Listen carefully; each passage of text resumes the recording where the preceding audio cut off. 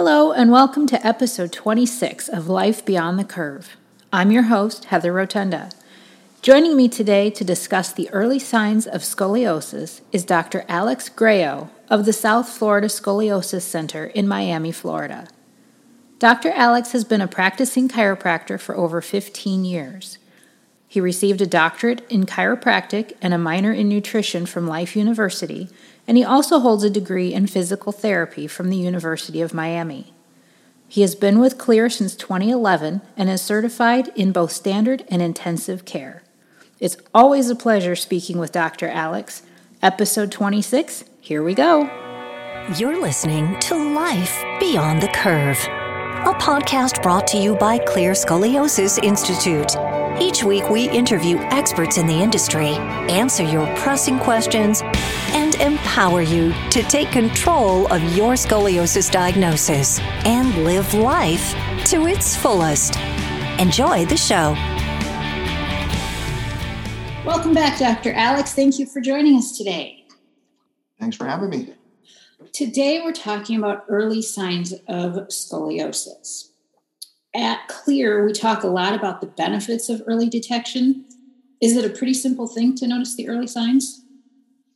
Well, so let's go back and define this a little bit. So early signs of scoliosis are easy for somebody who's trained in it because that's what we're looking for, right? So it's something that we do every day. But, as a parent of daughters, I would always look, but it's something that people need to be on the lookout for them, especially if they know that there's some kind of familial type of link, right? So there's supposed to be some type of genetic link, which really hasn't been proven. But, if you know that you have scoliosis already and you have kids, it's something that you need to be aware of and start to be on the lookout, right? Because sometimes your physician won't catch it. So it's easy if you know what you're looking for. But if you're not trained, not so easy. So that's a trick question. Okay. So can you give us an idea of what parents should be looking for?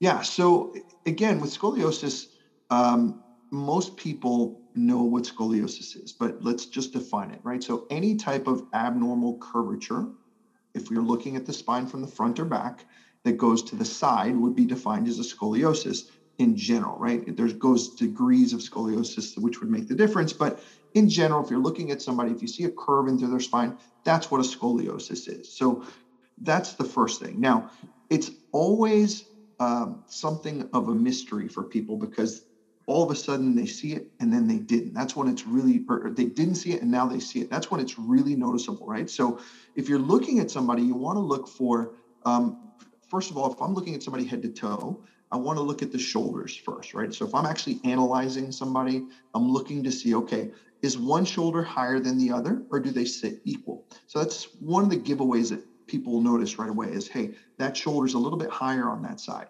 The next thing that people notice is with a shirt off, sometimes you notice a protruding shoulder blade, right? So if I'm looking at somebody from the back, those little triangles on each side of the mid-back that are called the scapula, sometimes they flare out, right? So that shoulder blade, as it's also known as, protrudes out more than the other side.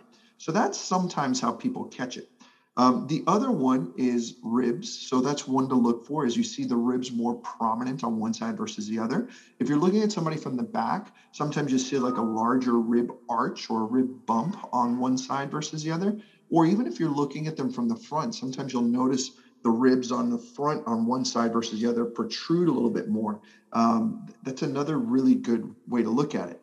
Another one is an uneven waistline. So if I'm looking at somebody and you notice that the pelvis on one side is a little bit higher or the hip is a little bit higher on one side versus the other, those are really like the key visuals that people can start to look for, right? So again, for each age, it's a little different, but the easiest thing is if you already have a child that, let's say, is in that 10-year-old plus range, you look for the shoulders, you look for the rib arches, you look for the shoulder blades, and you look at the waistline. So it's a really complicated thing, but kind of easy if you start to know what you're looking for. So it varies for age, but that's the general, this is what I'm looking for.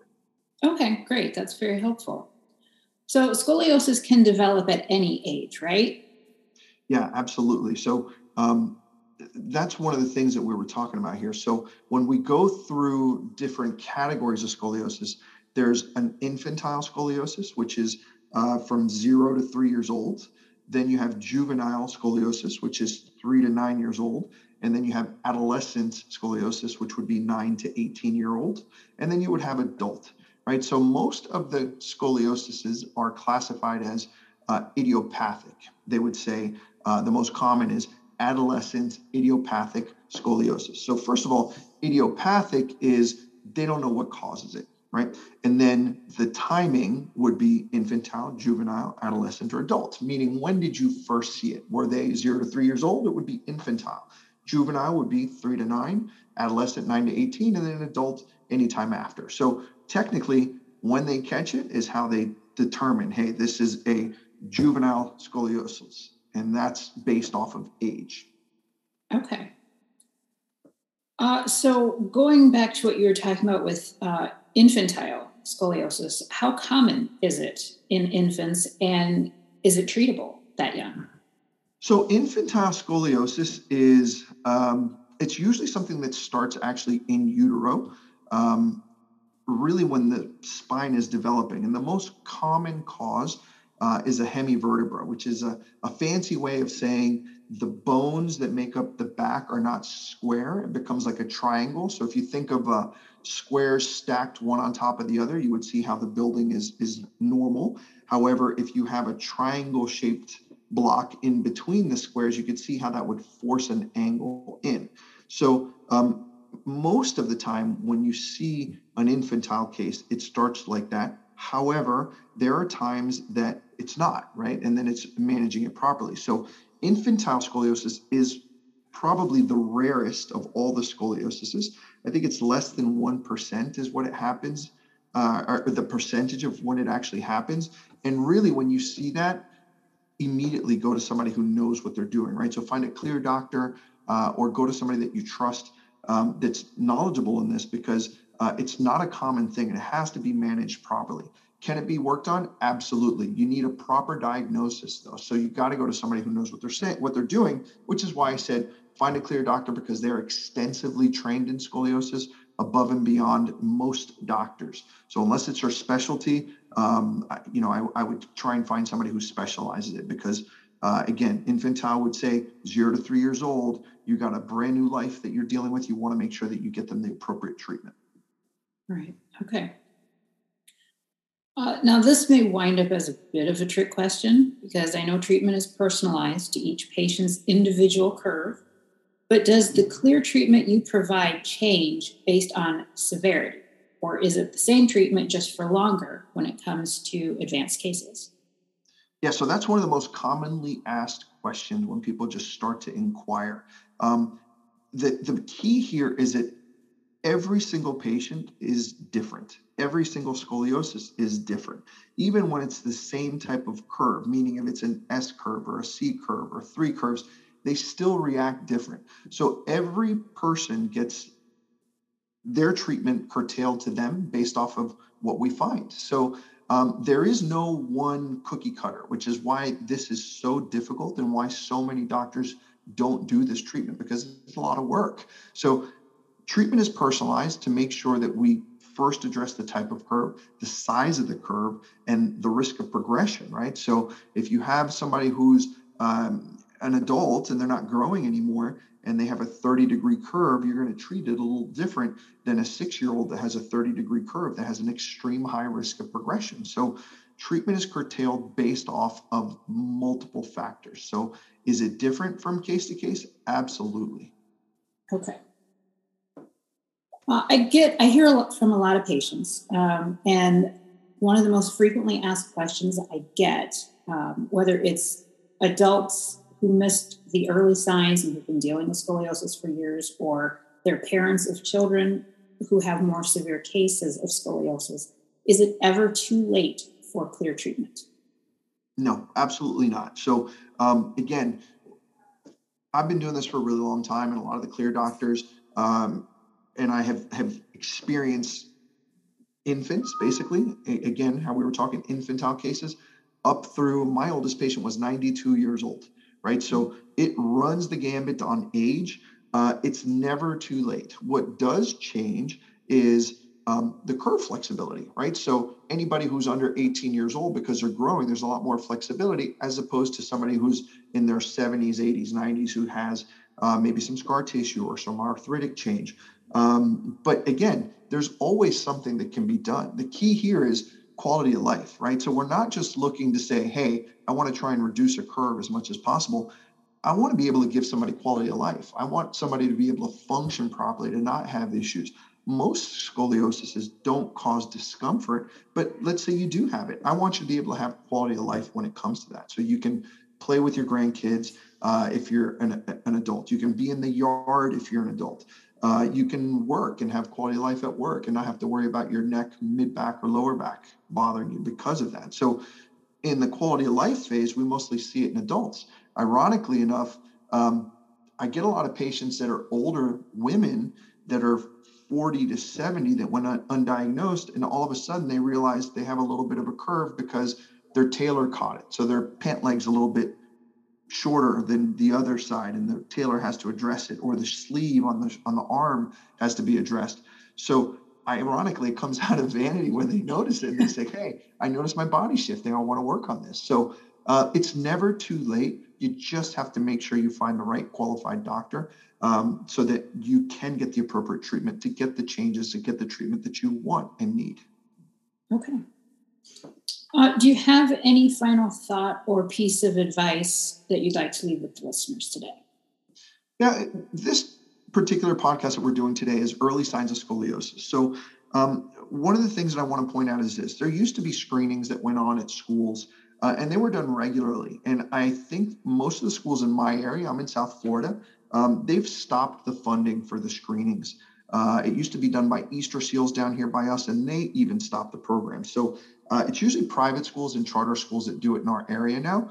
They've asked me to come do it in a bunch of different schools, and we do offer that service because the earlier you catch it, the better the prognosis is, meaning the more you can do with a curve. So I would encourage everybody, especially if you already are an adult and have scoliosis, and maybe you're listening to this because you have kids, maybe you're a nurse listening to this or a doctor, make sure that you're thorough in checking people. If you have scoliosis in your family, or you personally have it and you have kids, you want to look in that 8 to really 14-year-old range, right? When the rapid growth spurts happen, particularly more common in females. Again, we've talked about that in the past, but be conscious of the fact that because it's in your family, you might have a child or a grandchild that has it as well, and know that the earlier you catch it, the better. So don't count on the schools to do it anymore, because it used to go, if you remember in school, you would all line up in PE, they'd take your shirt off, they'd have you bend over.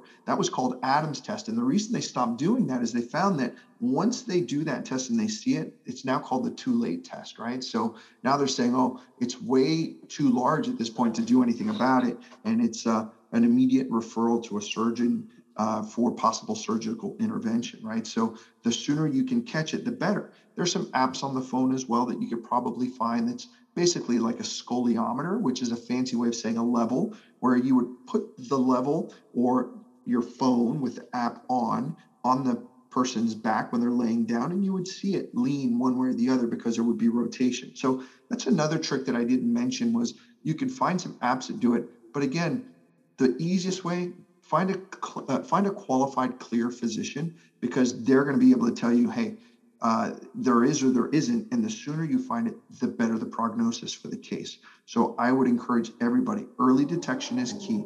Make sure you're always checking, and know that you're looking for a couple different signs. But if you catch it, super important. For girls, it's usually right before their first menses, when they have a really fast growth spurt. So again, that varies on age, but 11 to 14 is usually when it happens.